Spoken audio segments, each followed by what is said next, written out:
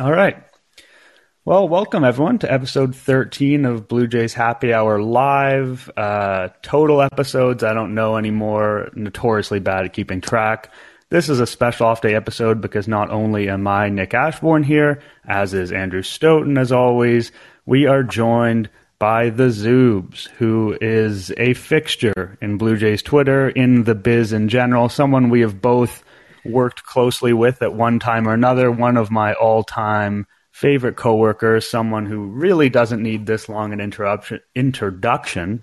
I might interrupt him later. Zubes, how's it going? Thinking of the honor of being one of your favorite coworkers, that undoubtedly lengthy list, Nick, of people that you've enjoyed working with, I'm sure. Yeah, I mean, you're in that, I'm going to shout out some names that people won't know here, but, in that Michael Hode, Mac Liddell tier, which is, kind of the god tier among former Nick Ashbourne coworkers. That feels great. Thank you for the introduction. That's very kind. It's true. I have worked closely. We've been under the same roof, the same building, the same company as both you guys. So a bit of a reunion.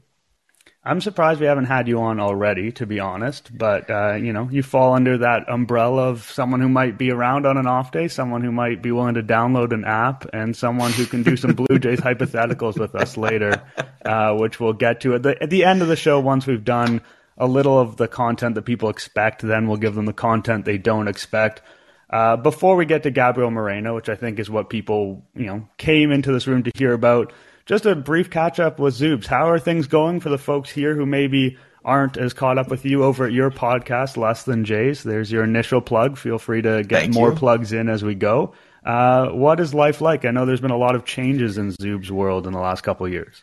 Yeah, boy, oh boy. I mean, first and foremost, my 8-week-old son is causing a ruckus upstairs, so I passed him off with less than 90 seconds to spare to get here in time with this podcast. So that has been very all-encompassing. It's been a bounce around. It's been a bounce around couple of years since I was a week away from being a full-time Jays coverage for a major outlet. Been bouncing around, sort of finding the footing. And right now, doing a podcast, Less Than Jays, with my pal Jake Goldsby. We used to do a Sports Felt together before. Now it is Less Than Jays. It is the people, you can call it the People's Podcast. So I think you guys are also very much the People's Podcast, where it's, we're not trying to be anything we're not. We're not insiders, but we love the game, and we're just trying to figure things out as we go along. So it's a very personal podcast, I think, more than you get sort of, analytics and StatCast. We're very much about how we feel about things, and then you get a big chunk of sort of what is going on in our lives. So if the part of this about the baby or about me not having footing in my career is appealing to you, boy, do I have 20 minutes a week every week for you in the middle of a show you can enjoy. I think we can give you the lane as the People's Podcast. We're a little bit more impersonal here, perhaps, than personal. Sure. We've recently got the label the Live Action Podcast based on the new format. I think that's pretty exciting. I think we can go with that. I like that. Yeah, our idea was like it was going to be. I'll tell you a bit of an inside baseball. The initial name of the show was going to be War on Drugs, with WAR as the all caps off the top there. And we realized the SEO on that is terrible. And also, the tagline was going to be No Media, No Masters. The idea that neither of us are actually in the media trying to make a media go of it. But then I was like, you know what? I should probably not advertise to not hire me. It's probably not the play, is to say that I'm not a voice to be trusted. Probably a mistake. So Less Than Jay is a little easier to find. And combines Jake's love for ska with some Blue Jay stuff. Fantastic. I've listened to the podcast. It is good stuff. As you said, there's in the pre-show, there's a lot of preamble, but there's a lot of people who like preamble too. I think we can get too caught up in the nuts and bolts sometimes, and a little rambling, a little journey, a little tangent never hurt anyone. That's true. All right, so let's get to Gabriel Moreno, because I think it's a little bit lost in, how well the Blue Jays are doing right now, how good Alejandro Kirk has been, and I'm sure we're going to touch on that. It's a bit of a star-studded team at the moment. It's starting to look like the 2021 group. In a lot of other years, bringing up, a top 10 prospect in baseball on various lists, and you can debate that, et cetera, et cetera, et cetera. But, this is kind of the highest ranked guy the Blue Jays have had since, your favorite Zubes, Travis Snyder. And relatively. I feel there may have been another guy that was pretty high up. Oh yes, of course. Wow. Yep. Anyway, we can skip over Vladdy. Vladdy was, he was a sure thing. He wasn't even a prospect. No, but one of the, you don't get guys like these coming up very often. And it feels a little bit less essential right now because we don't know exactly what role he's going to play. We know that Kirk is going to eat up a lot of time. What are your first thoughts when you heard this news, and what are you kind of expecting to see? Maybe we'll start with Stoughton just because it's been a lot of Zubes off the top. People might be getting Zubes. Nobody, yeah. Can't keep people just salivating to hear whatever I have to say. Ross Atkins making me look like a dick because I was like, oh, I understand why they didn't call him up. Of course, the defensive development and all that stuff that they always say, and then like a day later they call him up. But yeah, it's really fun. It's he's a guy with athleticism behind the plate and throw runners out. That should be that I think will be kind of striking right away. And then Nick, you said on our last podcast, kind of Santiago Espinal kind of vibes, which is not off the top basically, right? That, and I thought that was an interesting comparison. I haven't seen a ton of Moreno except on TV, and even that has been limited. But the big bat to ball skills is the thing. Gap power at this point, not really a power hitter, though he did really well in New Hampshire last year, but hasn't really hit for power yet this year. But should just be another nice piece to the lineup for now, as a guy who, as he matures and as he grows into some power, and as he learns more about the position at the big league level and the pitchers that he's going to work with, is going to be that hopefully perennial all-star type. So I don't know if it's all going to be. It's not like a Vladdy where it's all going to be revealed on day one, where you're watching him hit Windows Restaurant, which of course doesn't exist anymore on the in batting practice, and you can really see it. I don't know if it's going to be like that, but it's very exciting because this is a guy that the Jays have been excited about for a very long time, and then the industry sort of caught up on him as well. So it is not every day that you call up like a top 5, top 10 prospect. So giddy up. I'm ready for it. I'm going to be in Detroit this weekend for it. So excited for that. Zubes? Yeah, I will say for 2 reasons, and I'll try to be as brief as I can. I am extremely excited about this. And the first one is that if you were to draw up a scenario in which Gabriel Moreno gets called up this year, this is exactly what you would say. You would say, I want them to be absolutely tearing the cover off the ball. I want him to be able to hit ninth and it not even matter, really, because there are 8 guys ahead of him having great stretches of baseball. I want it to be a situation where he's not saving us. It's not like, oh, man, they need to turn it around. They got to call up Moreno. Like right now, it's like, hey, catcher position is open, and we happen to have a catcher who is the most exciting guy in our system. So, when you draw it up, and with the addition of he's playing really well, he's hitting the ball well enough to justify it on his own. That really excites me. And the other thing that really excites me is, you mentioned Travis Snyder. You had to get the over-under in under 10 minutes, so that paid out on whichever betting platform sponsors this podcast in the future. But with Vladdy, with Bo, with even so much as Pearson in 2020, all the way back to Snyder, traditionally following this team, when they call up this level of prospect, it is to be it's the only thing to talk about with the team. It's the only attraction in town. And they're adding him to the strongest roster that we've had in this city in quite some time. So that's what really excites me, is when you watch, something I've been trying to hammer home this year and last year as well, is changing the mindset here. I think in Toronto, we have a mindset sometimes where, like previous years, it was like, as long as they're competing at the end, I'm happy. And as long as, there's a thing to get excited about, it's good to go. And I want to sort of change the mindset into like, no, let's win 100. Let's be a 100-win team.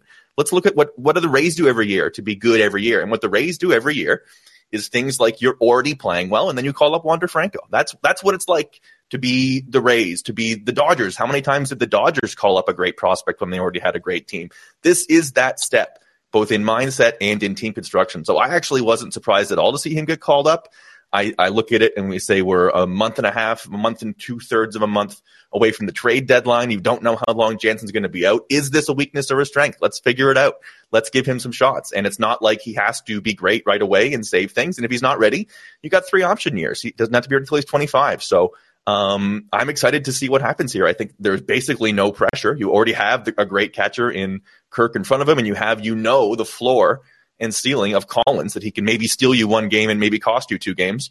I think it's a great situation. I'm super pumped to see, because like Stoughton, I'm not going to sit here and say I've been watching the Buffalo Bisons the last 2-3 months. It just isn't. Yeah, I think you make a good point that he's able to be a complementary piece, and that's often what happens with really good teams and young players, is they don't call on those players to be the saviors. They don't call on those players to necessarily even start every day. They can shelter Moreno from certain matchups. They can hit him low in the lineup. Kirk has shown a lot more defensively this year, so they don't feel the need to ride him. Like, there's a scenario where you've got Kirk and Collins, and then you bring in Moreno to be kind of a defensive savior as a rookie because you're scared of running those guys out. And Kirk doesn't give you that kind of vibe anymore. So you can be selective with how you use him. And I'm not particularly excited to see him hit right now. Like, I want to see what he's got, obviously. What he's doing at AAA, he's got the isolated slugging under 100. Like, he's not hitting for any power. That's why I kind of brought up Santiago Espinal. I could see him doing sort of earlier season Alejandro Kirk things at the plate, and not that that's necessarily going to be terrible. I really want to watch what he does behind the plate. Like, I've seen scouting reports say that he's the most athletic catcher since Real Muto. I want to see what that looks like. It gives you a reason to zero in on the game. I think, with baseball, sometimes it's a little bit of a second screen sport. It's one where our attention can drift in and out. It's a long haul. Not every event in a baseball game tends to matter towards the outcome. But when you have something like Moreno defensively, it gives you a reason to really zero in on every pitch. And how does he frame the ball? How does he block the ball? How does he look moving laterally? What's that arm like? I'm excited to see sort of the entertainment factor and the curiosity that he'll bring to that side of the game when he's behind the plate. And, I expect to be impressed based on what I've heard and based on what I've seen. But as you say, Zubes, he does not have to be a star. He does not have to be a savior. And we have a couple questions sort of on that I want to address on this topic. So Toronto Jeff in the comments says, how do you weigh Kirk as full-time DH versus leaving the DH open to sit the stars? And then in the similar vein, Sam Williams says, do we see 3 catchers on the roster when Jano is back? I'll give those 2 back to you, Stoughton.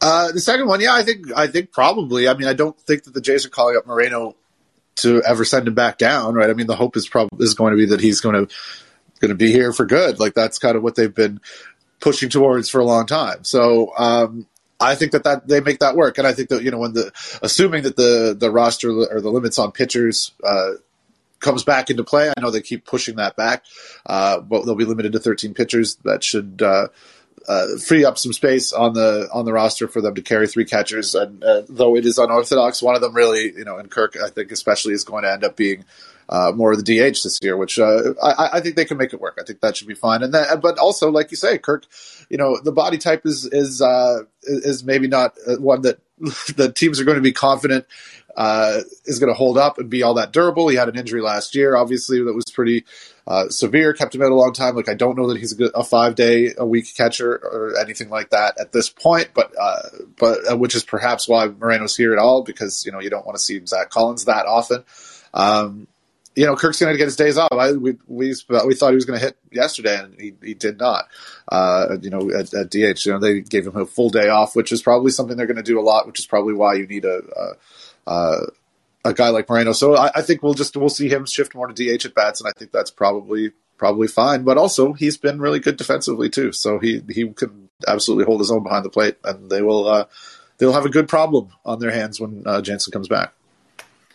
Yeah, the 3 catcher thing, I mean, I can't answer in any sort of absolute, because you're sort of asking me to predict the future, right? You're like, if Moreno's awful, then no. Like, you would love it. Ideally, is there 3 catchers? Yeah. Ideally, that means that, both we know more about Jano's injury and he's able to be a guy who contributes and is back to the guy we've seen this year. And hopefully Kirk is still playing at he's the best catcher in baseball clip. And hopefully the top prospect is playing like a great player. But I sort of don't feel as strongly that like he's guaranteed to be here forever. If he looks like he's not, what they need. This year is sort of, it's a different thing where like most of the years I'd be like, for sure, Moreno's up and he's not going back down. But it's like, if he's not producing, this team's trying to win a World Series right now. Like it's, I have less patience this year for like, okay, he can figure it out over the long term. I totally do give him that runway, and you want to see enough, but like come playoff time, it needs to be contributors at every spot of the roster. That is what makes a contender a contender. Is there's no Ryan Barucki is a great friend to a lot of these guys, and we like having him around. Roster spots left. That is done in my mind. So he's going to have to earn it if it's going to be a 3-catcher thing. I certainly hope he does. And as for the Kirk full-time DH thing, I mean, you have a luxury with a guy who can hit like that playing catcher. That is a thing that not many teams have.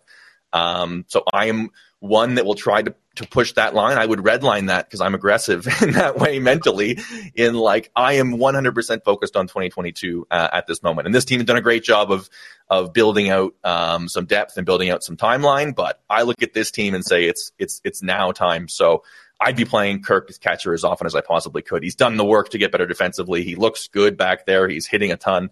I love the idea of more hitters in the lineup with the way that things are rolling at this moment. But I also think a little bit the Stars rotating through DH thing can be a little overdone because you're also – I realize that in saying that, you know, you got to have Springer go through there. And then when you have Springer go through there, you have somebody pretty bad at the moment playing center field. So that's sort of how I sum that up.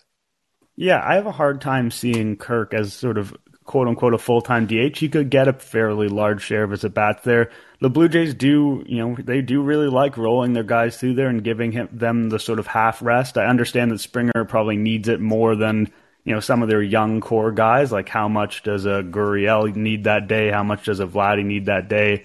I don't know. It's hard to say. Part of the 3-catcher thing is that they don't have good bench players on this team. I know that Biggio's looked a little bit better since he's come back, but it's not like keeping 3 catchers is sort of preventing you from having particularly valuable bench players who, you know, fit the lineup better from a positional standpoint. You know, the fact that they have Tapia and Zimmer kind of shows you that there's room for them to be flexible to look for the best players as opposed to look for the players that fit all the positions. And Biggio's versatility and the versatility of some of the other guys on this team gives them a little bit more latitude to do that. Like one of the reasons why you prioritize positional versatility as an organization, which they have talked about ad nauseum for a long time, is so that when a situation that comes around that isn't necessarily positionally ideal, you can make it work because a lot of the pieces shift around. And that's, you know, if they had found a big left-handed first base bat, which is something that they could conceivably still get at the deadline, although it would be a little bit trickier now, maybe, with the way the catchers are hitting. In theory, you can make that work when the other pieces can shift around. We have a caller here. We have Joe. So let's go to the caller. Love this. All right, let's do that. Joe, thank you very much, man. Hey, I just wanted to take a look kind of at the state of the American League right now, and it's kind of interesting. It's basically just like the Yankees beating up on everyone, and the rest of the American League is kind of like a trash fire in a way. Mm-hmm. Like you have the Angels losing 14 in a row. You have Boston just now getting over 500. You have the White Sox being injured and under 500, and like overall, you only have 6 teams in the American League over 500. So I just kind of wanted to hear what you guys had to say about it. Mm-hmm. Yeah, I think you're bang on, Joe. For me personally, sorry to jump in, fellas, but for me personally, I look at this as like the reason my mindset is so focused on this year is to me, playoff spot is a given with how last year went and with the extra spot this year. I agree with Joe that it's just like there's the teams that are going to win the other divisions, and then basically they got to be better than the Red Sox to make the playoffs. And I have faith in that happening down the stretch. So I look at it as like the door is wide open here, which is why I'm so hardcore into like fill every roster spot into contender mode. Yeah, I understand how you can take a look at this American League picture and say, oh, I see this as an opportunity. Like this is a weaker, the weaker of the 2 leagues right now for sure. Like you said, you've got, the Astros aren't going anywhere. The Yankees aren't going anywhere. Not to say they couldn't be caught necessarily. Someone's going to come out of the AL Central. That person isn't going to be a fantastic team. I wouldn't necessarily write off the White Sox. I think they've had a bit of a rough go, but there's still talent on that roster. And I'm not a huge believer in the Twins. The Rays are also, so you kind of have 5 good teams, including the Blue Jays, for 6 spots. You feel good about where you're at. with the American League, and that also plays into the schedule, right? The vast majority of the teams that they're going to play outside of those AL East rivals, and they've already seen the Astros a couple times, are going to be teams that they feel confident that they can beat. Now, the Twins came in and they won a series. It's obviously never guarantee that you're going to win series against teams, even if you feel like you're more talented than them. But as Zubes points out, calling the playoffs as a given really isn't a stretch at this point. Yeah, I would agree. I would also tend to agree. Yeah, absolutely. You got anything more for us, Joe? No. Let's just hope that let's hope the Yankees don't set the record for the most wins in history. That wouldn't be very good. I don't think they that'll happen. Yeah. They got Josh Donaldson, locker room cancer. Don't worry about it. It takes a while for the Donaldson effect to really happen. Like it kind of culminates over the course of a year, that locker room cancer status. Absolutely right. It will slowly erode the Yankees from the inside. Toronto Jeff comments, Blair said yesterday the Yankees can't be caught. Why is he such a D-bag? I'm not going to address the second part of that question, but I do think it's important for accuracy to read the questions in their entirety. That's fair. The first part of their question, they can't be caught. I don't think that's true. Obviously, if you ask me today, are the Blue Jays 7 wins better than the Yankees over a 2/3 of a season span? That's tough. That's a lot, but injuries happen. Poor performance, slumps. We've seen the Yankees have Judge and Stanton go down for extended periods. We know that those big bodies can be susceptible to certain types of injuries. Is Nestor Cortez this guy? No one is, so I'd be inclined to say no. Are they likely to be caught? No. I think that as a Blue Jays fan, your mindset has to be that you're shooting for that top wild card spot, but throwing it out as a possibility altogether seems foolish. Oh, absolutely. I mean, that schedule's been very easy. I know, and it's easy to overstate that, but also they've played nobody. This is ridiculous. They're gonna come back to Earth. Unfortunately, they're so far away from Earth that they may still be in outer space by the time they come back to continue the weird metaphor. I'll just say, it's going to be tough, but I mean, they have played nobodies, but also 100-win teams beat bad teams. That's the recipe for it. Like, right? You know what I mean? It sort of seems unfair as a Jays team that has gone through such a tough beginning of the schedule, but like that's what being an 100-win team is bad teams come to town and you crush them and move on. So hopefully the Jays can do some of the same. It's not a coincidence that the Jays schedule opened up and suddenly it was like, oh, they can all hit again. It's like, yeah, that's when you're a good team. Eating these bad teams alive in big stretches is sort of the key to being the team we want them to be. Yeah, I mean, the Blue Jays, one kind of mini microcosm of all of this, saw some of the hardest velocity in the league early in the season, and that played a big role in their early season woes. And now they're seeing a lot more pitchers that are throwing 92 to 94, and suddenly they're hitting a lot of fastballs. I'm not saying the team can't hit velocity in general, but it's just an example of what lower level competition is going to do for you. Today I wanted to talk about a couple things that are a little bit red media, a little bit radio show ish, but this is where we are in the season. The All-Star ballots recently came out, and it feels like the Alejandro Kirk All-Star train just started rolling out of the station, maybe even a few days too late. But who do you guys see as the Blue Jays potential All-Stars this season, or deserving All-Stars? Because we can always play the card of the Blue Jays being in Canada and not being respected, yada, yada, yada. These guys won't actually get it, even if they deserve it. Although that's been proven false in the case of Bautista leading the league in All-Star votes and things like that. But what do you see with the Blue Jays and All-Star picture still? It's a huge fan base, right? I mean, that's the dirty secret of the Rogers, the Sportsnet and Blue Jays relationship, right? Like the numbers on TV are crazy compared to other teams. Like the fan base is huge, and we see that every year in the All-Star voting. So like Vlad obviously has not really produced to his own lofty standards, even though he's still been quite good. A little frustrating lately, but he'll get enough votes to get in there, I suspect. Yes. Beyond that, I can see the Kirk hype train producing an all-star appearance for him as well. And then you got on the pitching side, it's a little easier. You got Gosman, I think, will definitely be there. I mean, he would have to falter pretty badly for that to change, and Manoah could just as easily be there. though, as Nick might say, the left-handed batter split is is kind of interesting and something to keep watching. And Jordan Romano, I think, too. But would we think anybody else beyond those guys? I'm not sure. So I approach the All-Star game differently than I think a lot of people do. I'm of the opinion that it's all stars. I don't like you had a good half season, you get to go. Yeah. For me, that's what the All MLB team is.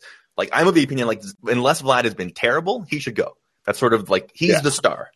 People watch the All-Star game, they want to see Vlad. So like, he has to be bad enough to not make it in my eyes. There obviously is room for these, I think there's room for Manoah for sure this year. He's been unbelievable and really carried them.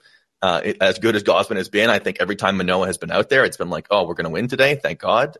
Even when he gets into trouble, you sort of don't doubt it. So yeah, maybe the Kirk hype train gets there, but I sort of, the difference between like what I think is deserved and what I think will happen is sort of like, you can make cases, it's Santiago Espinal, you go, Alejandro Kirk, Danny Jansen, Kirk and Jansen should both go, and Romano should. I'm totally with that and totally get it.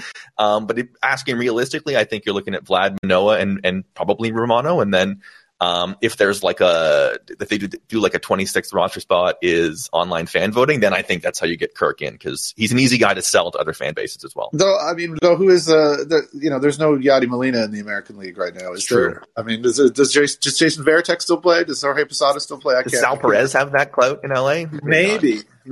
He hasn't been great this season, to be honest. No, Garrett Grandal's been bad. Yeah. That's another thing with, Vladdy potentially starting is that, first basemen in the National League this year have been fantastic. But there haven't really been that many in the American League, especially the big names have been really good. So I could see him getting a start, especially if he has a strong couple weeks here. Zubes, I think you make a good point about like what is the All-Star game for. So Santiago Espinal, I could make you a case. But I think, I don't think anyone wants to see, obviously people in this call, people who are listening to this podcast love to watch Santiago Espinal, but I don't think the average fan really wants to. And his defense is really, really good, he's not exactly the bright light, spectacular player that is sort of must-see TV. Kirk is the one I would push back on just because the breakout has been so strong.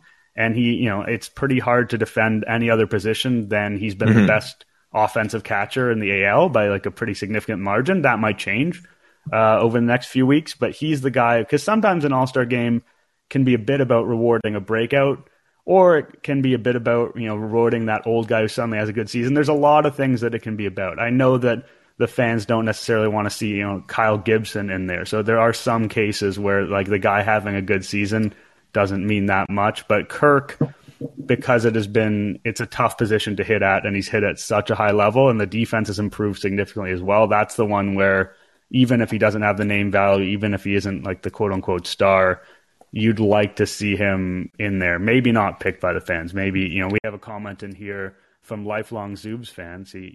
Great guest to bring, he's bringing in his own fans. Petrio figured Kirk wasn't famous enough to win the fan vote, but I'm thinking Canada will go hard here and find a way to make him the All-Star game starter.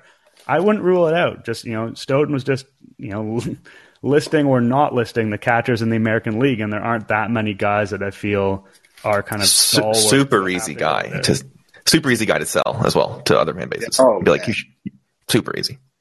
Before we move on from the All-Star stuff, I must say, to agree with Zubes about, it should be the stars and not the my enduring memory of the 1991 All-Star game, which I was at as a 10-year-old or whatever it was, I guess as a 10-year-old, is that, Cal Ripken and Ryan Sandberg and Ken Griffey Jr. and all, go down the list, like all of the stars of the era were there, and it's like it would have been memorable, I suppose, either way.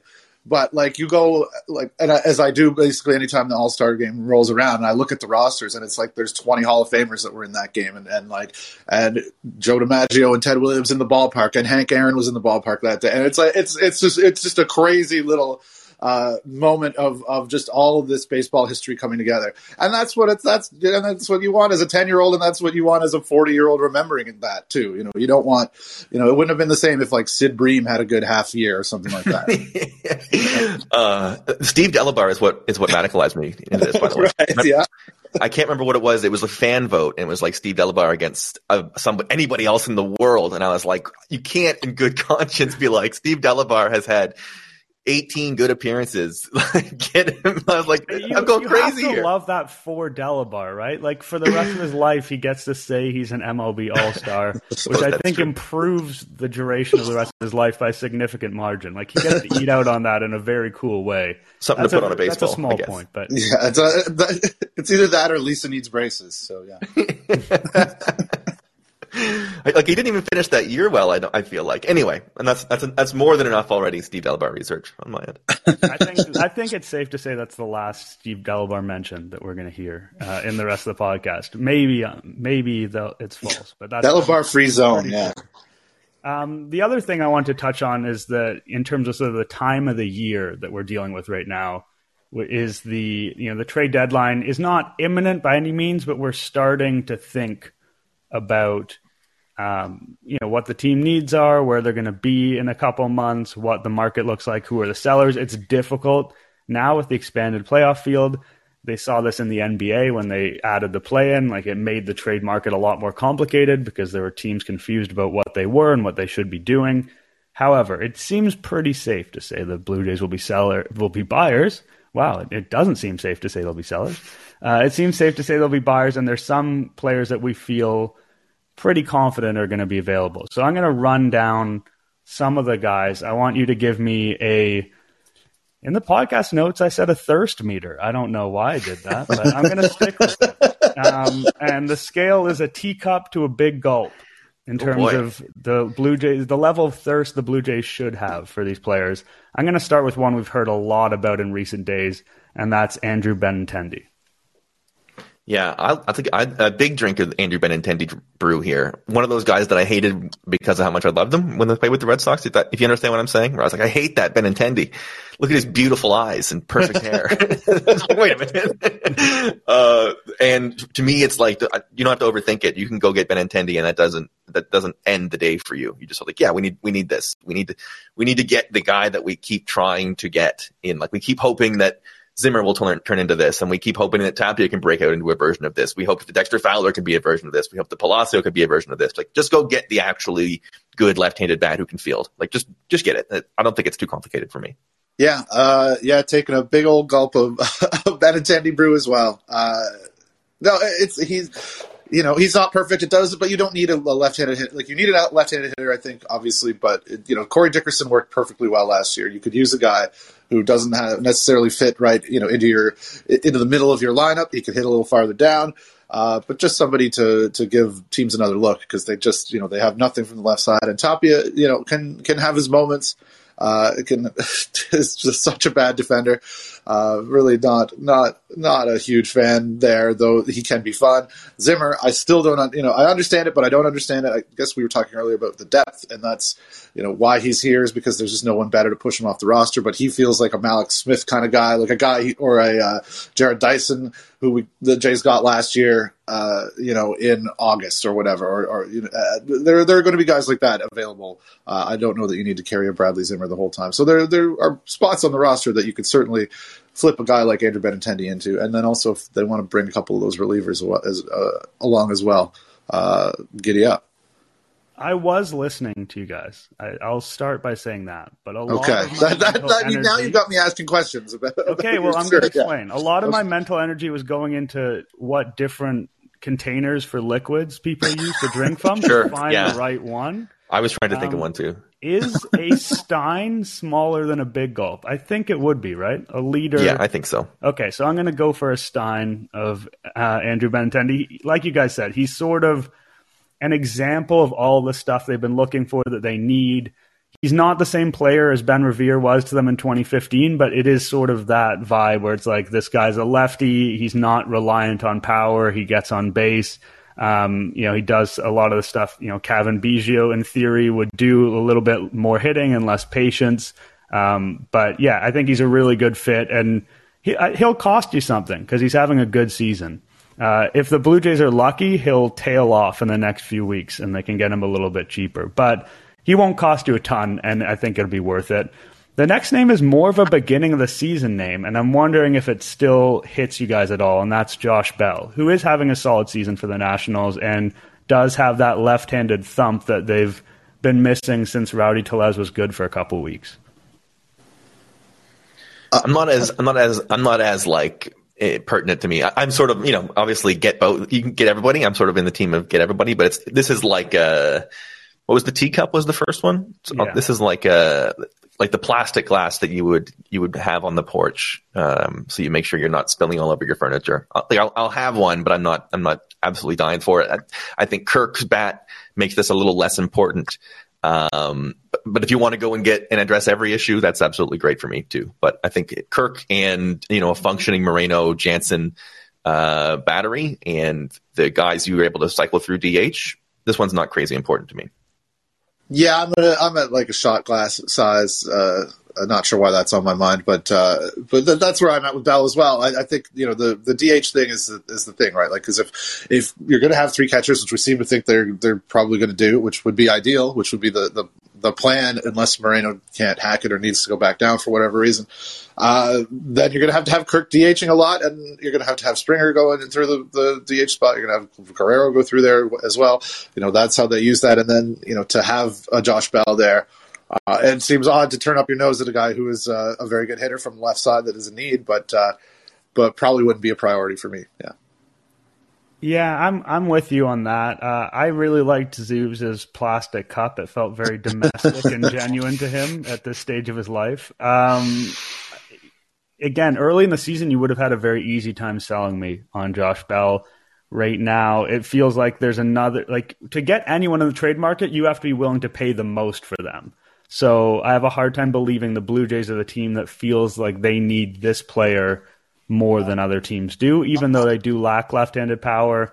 What's Kirk doing, and Jansen potentially coming back, and Moreno. It's a complicated picture to add a guy who doesn't really play a position into. This one is the most ambitious name on the list by a decent margin, so I could understand an enthusiastic reaction, but also we have to acknowledge that the price for this is pretty significant, and that's Frankie Montas if you want to say that the Ryu injury causes you to rethink your rotation strength.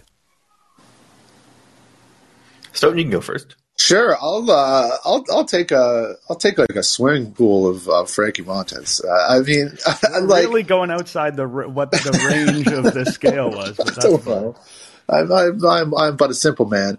I don't know too many shapes or cups or whatnot. No, the depth is a bit scary at the moment, right? I mean, and we've talked about that. Ross Stripling has done very well. There's partly this has to do with Yusei Kikuchi, who we could talk about, who has sort of regressed back as the league has adjusted to him. So there's maybe two spots in the rotation that could be filled by Ross Stripling and somebody else. I don't think Kikuchi's going to lose his job by any stretch. I think that's sort of what he's here to do. But yeah, you had another quality starter, and that's certainly what Montes would be a very, very good thing. I know the price would be very high, but also that's where the Jays are. That's what Zubes was saying earlier. This is a win now team. They've got some really interesting arms coming up that would be of interest to the A's. I know that that's a trade partner that has worked out very well for the Jays many times, and that's I don't know if they just view players differently that they line up on trades as often as they do, but yeah, I think that would be very smart, and I think that's the kind of guy. If you're looking to get a pitcher, if you're looking to get a starter, it needs to be somebody who is clearly above, a Thomas Hatch or a Ross Stripling or whoever else is going to come up from the minors if you need some depth. And just to add another layer of depth would be ideal. So yeah, make that happen. I'm all for that. Yeah, never been a weakness to have too much pitching, especially quality starters. So, I'm in greedy mode. I'm in, let's get everything. So it's hard for me to say no to almost any transaction here. It's a good luxury because it also isn't it's a need and it's an addition they could make to push them to the next level, but it's also not crazy. urgent to address. So I think it's a great spot, which is when you make those moves and as you go from good to great, as opposed to like absolutely grasping from mediocre to good. Yeah, I'm interested in the sense that he's, like you said, you can never have too much starting pitching. He's a really good starting pitcher.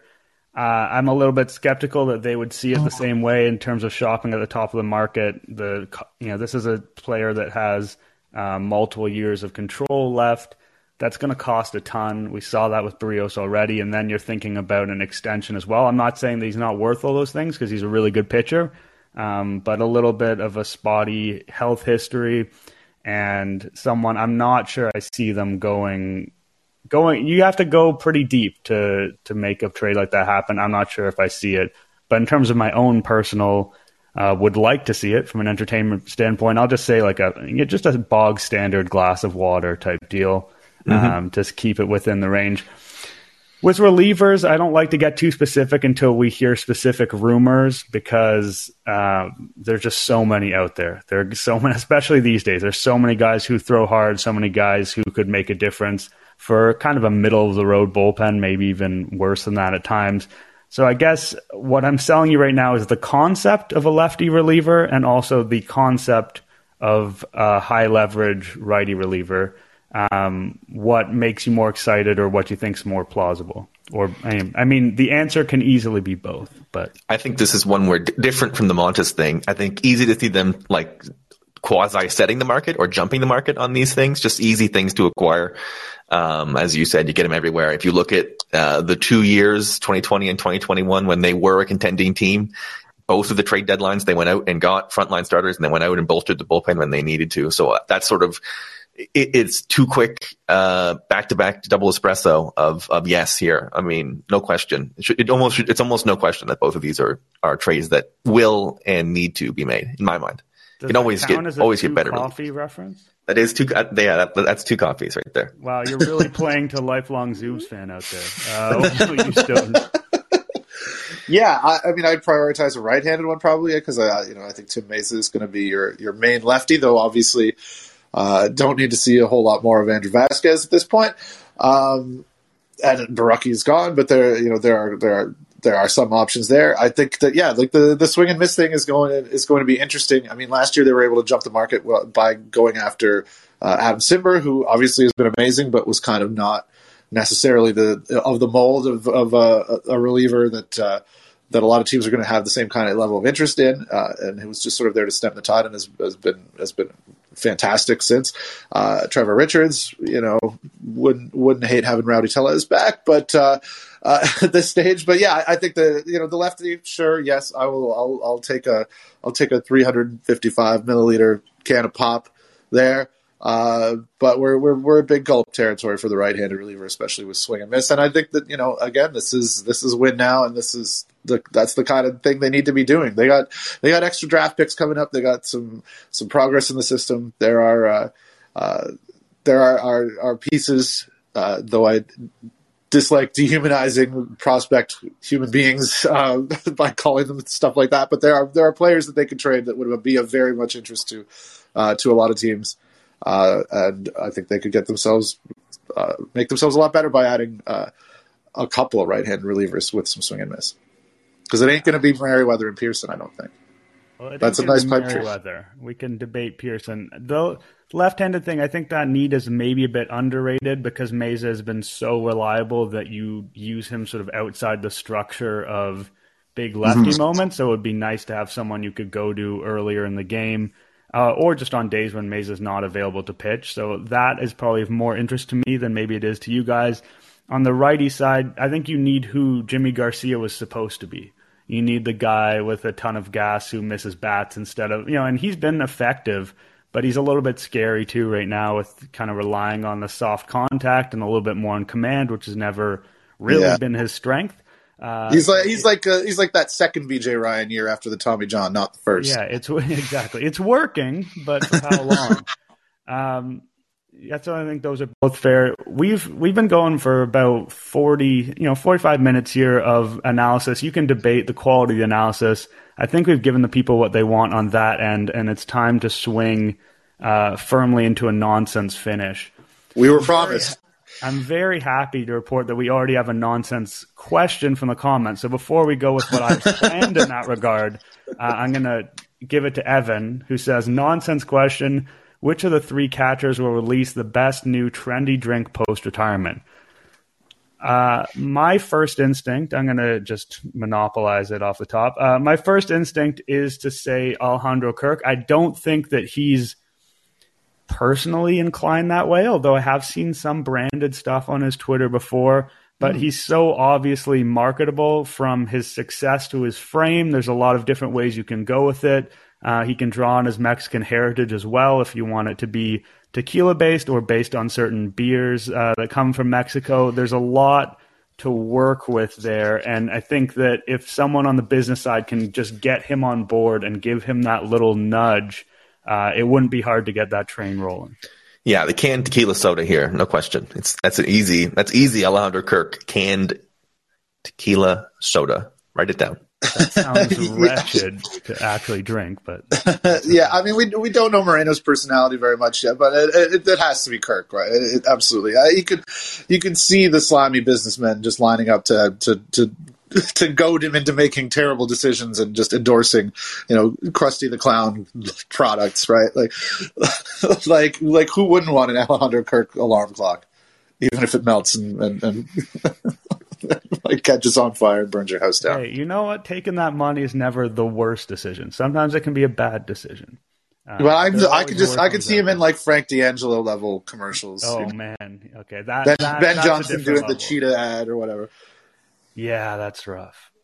So for our nonsense finale, maybe some of the people here listening will recall, but probably not because this is relatively obscure. But me and Zubes, when we worked at Yahoo together, we did a couple of videos that were some of my favorite things I've ever done professionally. I think that's largely because what I do normally is very buttoned up and analytical, and it's fun to show people that I'm actually an insane person. So we did Blue Jays hypotheticals, wherein I would describe a scenario and you, the person answering, in this case, Zubes and Stoughton, would tell me which Blue Jay, I'd say currently on the roster, is the person you think it would be the best to do that thing with or give that thing to, or however the scenario plays out. It should be relatively clear. I want to start off with something Zubes specific, because I've got to give lifelong Zubes fan what he's looking for. Zubes, who on the current Blue Jays roster would you most like to share a Reuben sandwich with at an old school diner? Oh boy. So I think the instinct, right, on these things is to go with like the food guys on the team, to go with Alek Manoah, right? But I'm answering these questions realizing that I'm 36 and like taking a 23-year-old out to lunch is not always the most vibe that I'm looking for. Yeah, age gap. It wouldn't be fun for them either. I can't imagine Manoah being thrilled. 36-year-old dad from the region wants to take you out for a sandwich. He's racing to the car. Which is why it might be Hyunjin Ryu, a guy who enjoys a fine sandwich, and a guy who, with the language barrier between us, we would both probably just eat in silence, enjoy our meals, give it a knowing nod, and go home. A nice getaway for both of us. Stone? Yeah, I honestly, my brain immediately said Ryu as well, and I think that's well reasoned from the Zubes. And you know what, bring him for a little Reuben, maybe. Or Reuben adjacent things. You want to go to Schwartz's in Montreal, Ryu? Let's get you up, and then you show me some Korean barbecue, and we'll both just engorge ourselves in silence. That would be delightful. Have some beers. Perfect day. No age gap. That line of reasoning 100% occurred to me. The guy I'm going to go with is Danny Jansen, and this is a throwback to my previous podcast. I remember having him on and having a very detailed conversation with him about how Domino's Pizza in Canada is very different than in the United States, and the ways in which that was disappointing. And it made me believe that he takes his food seriously, and that's the kind of energy I'd like him to bring to that event. Number 2 is a little bit different. Who would you most want to? I guess we'll just keep going the Zubes Stoughton order, and hopefully Zubes doesn't steal too many of Stoughton's. Yeah, people want to hear the Zubes here. They can hear me anytime. Who would you most want to commit an old-timey train heist with? So, I'm thinking Red Dead Redemption 2 for anyone who's played that type of game. But I think you guys all have a sense. You've maybe seen Westerns or whatever. You know what it is. You're riding horses. You're politely asking, people for their purses and whatnot, and being fairly gentlemanly about the whole ordeal. Okay, so this is equal parts, speed, guile, dedication, and sort of aggressiveness. It's all of those ingredients together. So I think it's Bo Bichette. I think he has the right mix of he would be extremely serious about it and be very locked in and make sure that they were ready to go. But also, you have to be aggressive and you have to take wild swings and you have to really be cunning and it's a crazy situation where a lot of wild things are happening. So I think I trust his head. See, for very similar reasons, I'm going to say Lourdes Gurriel Jr. I think that he, there would be a language barrier between us, but that would just make the movie even funnier. We've all seen the Jackie Chan and Chris Tucker films. I think Gurriel would, again, there's the aggressive-ness. I think he could fool a guy. I think he could fool the sheriff into thinking that he's a righteous, honest guy while working to undermine him and help us in the heist. I think he would be a perfect fit for the team.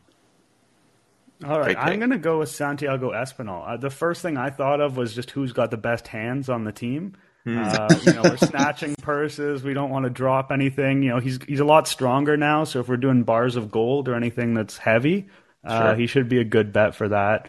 I am a little bit concerned about the language barrier because, I'm taking this heist seriously. I want it to work. I'm less into the comedic value, but I think we can make it happen. So that's why I've got Espinal.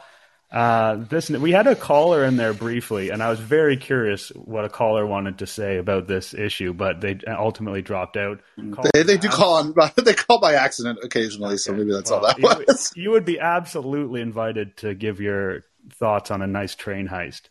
I just want to see the switchboard light up after you brought people to call in for that. I'd like to hear it, honestly, though. Number 3, who would you be most interested in jousting at medieval times? At medieval times, so we're on horses. You are jousting against them. Oh my god!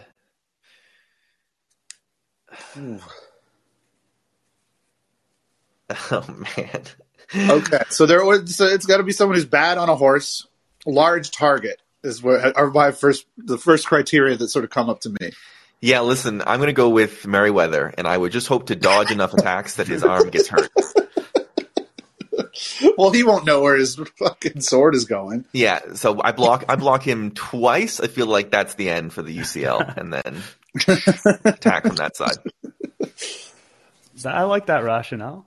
Yeah, that's a pretty good one. That is a pretty good one. I'm just like, who's huge? Zimmer's a good pick too. 6'4", can't hit a damn thing. Yeah. But if you've seen his batting stance, from the first baseline, it's like, oh man, looks like he might know how to ride a horse. He's got them wide legs, much faster than me too. That also an issue, yeah. Man,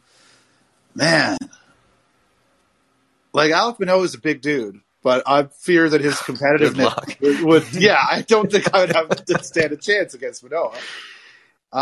Ryu, also a big dude, has only one arm. Maybe again, it's got to be Ryu. Yeah, tough. That's cold of you, but that's a life and death situation. Yeah, you ate a sandwich with him, and then you're going to war right after it.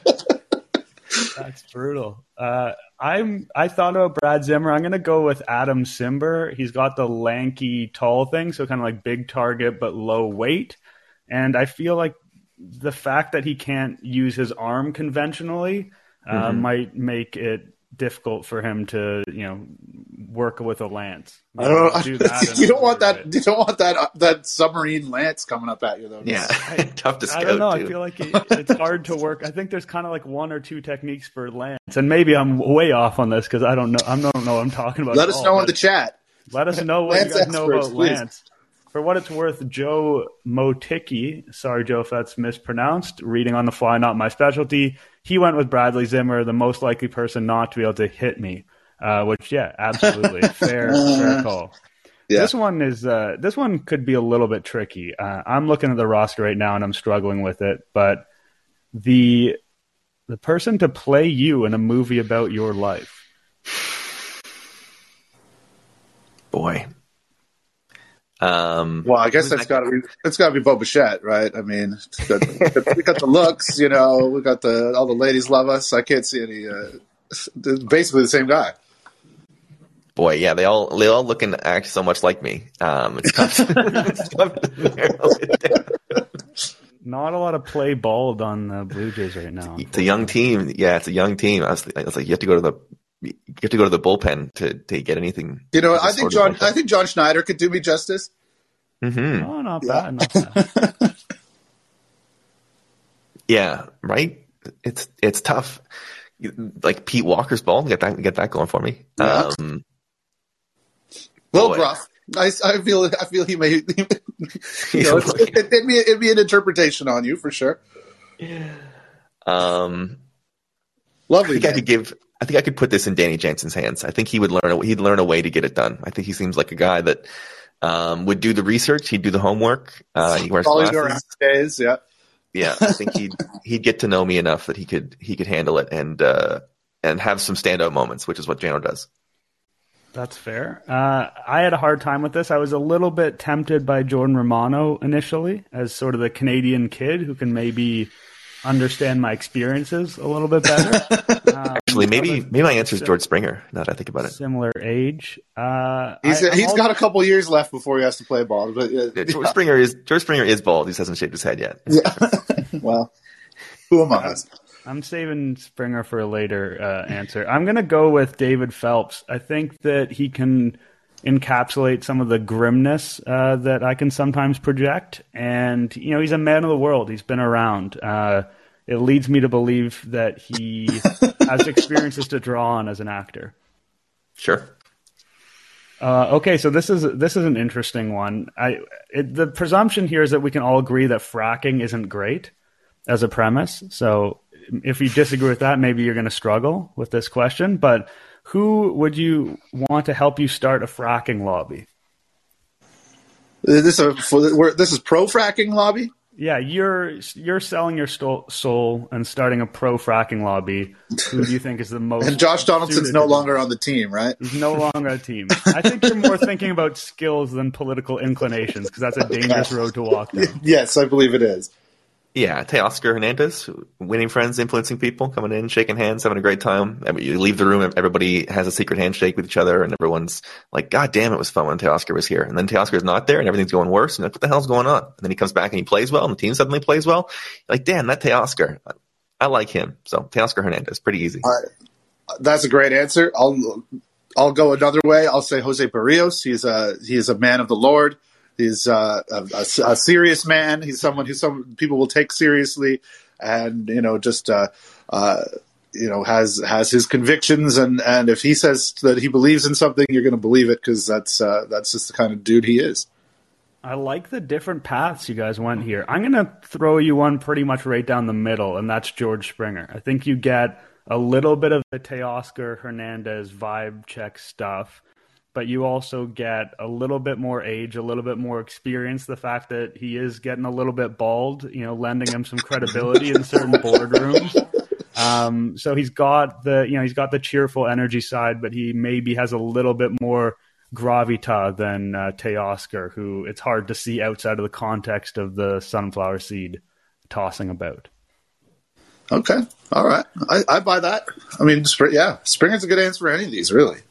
Okay, awesome. This is the last one. It's a pretty big one to grapple with.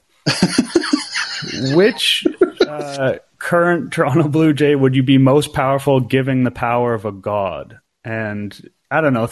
I'm thinking like Thor and or Greek gods and stuff. Not necessarily omnipotence, but a lot of tossing lightning bolts around, controlling the seas, something of that nature. Oh, Vladdy. He's somebody who's already experienced his entire career with people telling him that he is special and powerful and can change the fate of this entire franchise and this whole team. He's the whole franchise. That's been the case with him basically from day one, of being anywhere near a baseball field. So, a guy who knows how to handle that responsibility and handle it with a proper attitude. It's the one who's already been handed the gift of the gods, Vladimir Guerrero Jr. I like that. Oh, I like the Bart's people ending there. I am tempted to say Alejandro Kirk because he's seems like a shy guy, a bit reserved. Probably wouldn't go throwing lightning bolts around willy nilly. But as I said before, you could answer George Springer to any of these. I think George Springer seems like a nice dude. Seems like he's got likes being a mentor to kids. I trust him. I put my trust in George Springer to do the right thing 9 times out of 10, knowing absolutely nothing about him and hoping to never know anything about any baseball player because we all remember Josh Donaldson. Yeah, I think when you look up and down this roster, there aren't that many guys that stand out as a no on this. That's probably their criteria for drafting guys and signing them. When they talk about character, this is what they're talking about. Yeah. Would you give this person omnipotence? Yeah.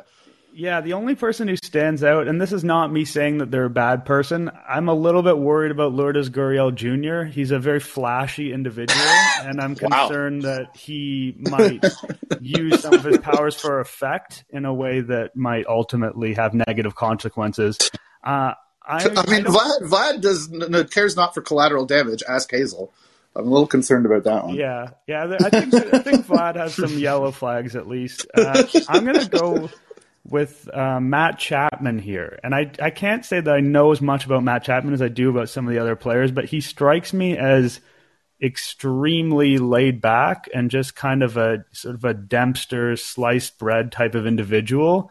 And it's hard for me to envision him having sort of ambition ambition is what leads you down the wrong road when you have too much power. That's what leads you to corruption. And he's kind of this laid-back California guy, and it's hard for me to envision him getting corrupted by some want. I feel like he wants to play baseball. He's kind of already got what he wants. And it's hard for me to... Sorry, go ahead. I'm just like Dempster's is just a little spicier than Wonder Bread, I guess. I mean, it's the first sliced bread brand that came to mind. I didn't give it too much thought. Okay, fair enough. I mean, no disrespect to the fine people at Dempster's. No, I mean, being compared to Matt Chapman isn't the worst thing for a pice of bread. Oh, breakout is coming. That or becoming a Reuben. Those are sort of the two things that you could hope for as a piece of bread. Just ascending to the level of Reuben, yeah. Anyway, I think that talking about the aspirations of pieces of bread might be a good place to end this. I really appreciate you guys for coming in and listening to this mixed bag of an episode. I appreciate Zubes. It was absolutely a pleasure to have you on. We'd love to have you another time. It's great to be here. Love the energy, love the insight. And you guys can find this, if you're listening to it later, you can find it on all your podcast platforms. We had some issues with that in the last couple of weeks. It seems like everything is solved, but we encourage you to come in live so you can join in the chat, call in. Talk about train heists. I know some of you guys probably weren't prepared for that, so you're a little bit shy on that topic, but think about it for a few days and then come back and we can talk about it next episode. Yeah, that's a great idea. All right. Thanks, everybody. Thank you, Zubes. Thank you for having me, fellas. It was a great time. Indeed it was.